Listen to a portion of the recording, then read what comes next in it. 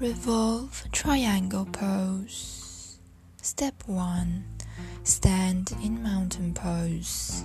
Step the feet wide apart and turn the right foot out so that the heel points toward the inner arch of the left foot.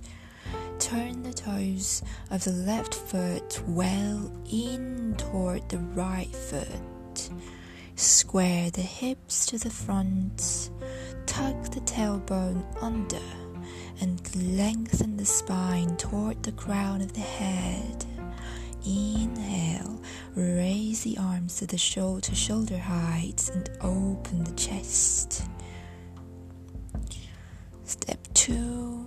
As you exhale, swing the chest toward the right leg and bring the palm of the left hand to the floor, outside the right foot. Keep spiraling upward through the upper body as you twist the left ribs toward the right thigh. Lift the right hand toward the ceiling, extending through the fingertips, palm facing forward. Turn the head and gaze upward in the direction of the right hand, keeping the back of the head in line with the spine and at length along the back of the neck.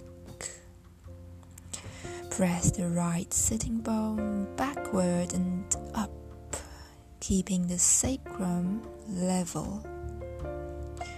Press strongly into the outer edge of the back foot.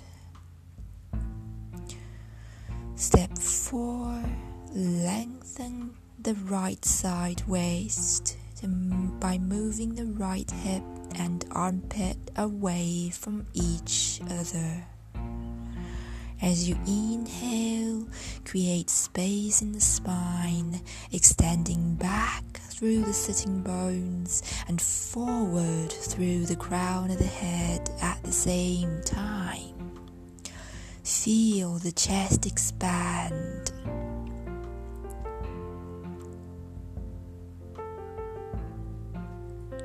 Step 5. As you exhale, gently draw the abdominal muscles in toward the spine and spiral deeper into the skyward twist.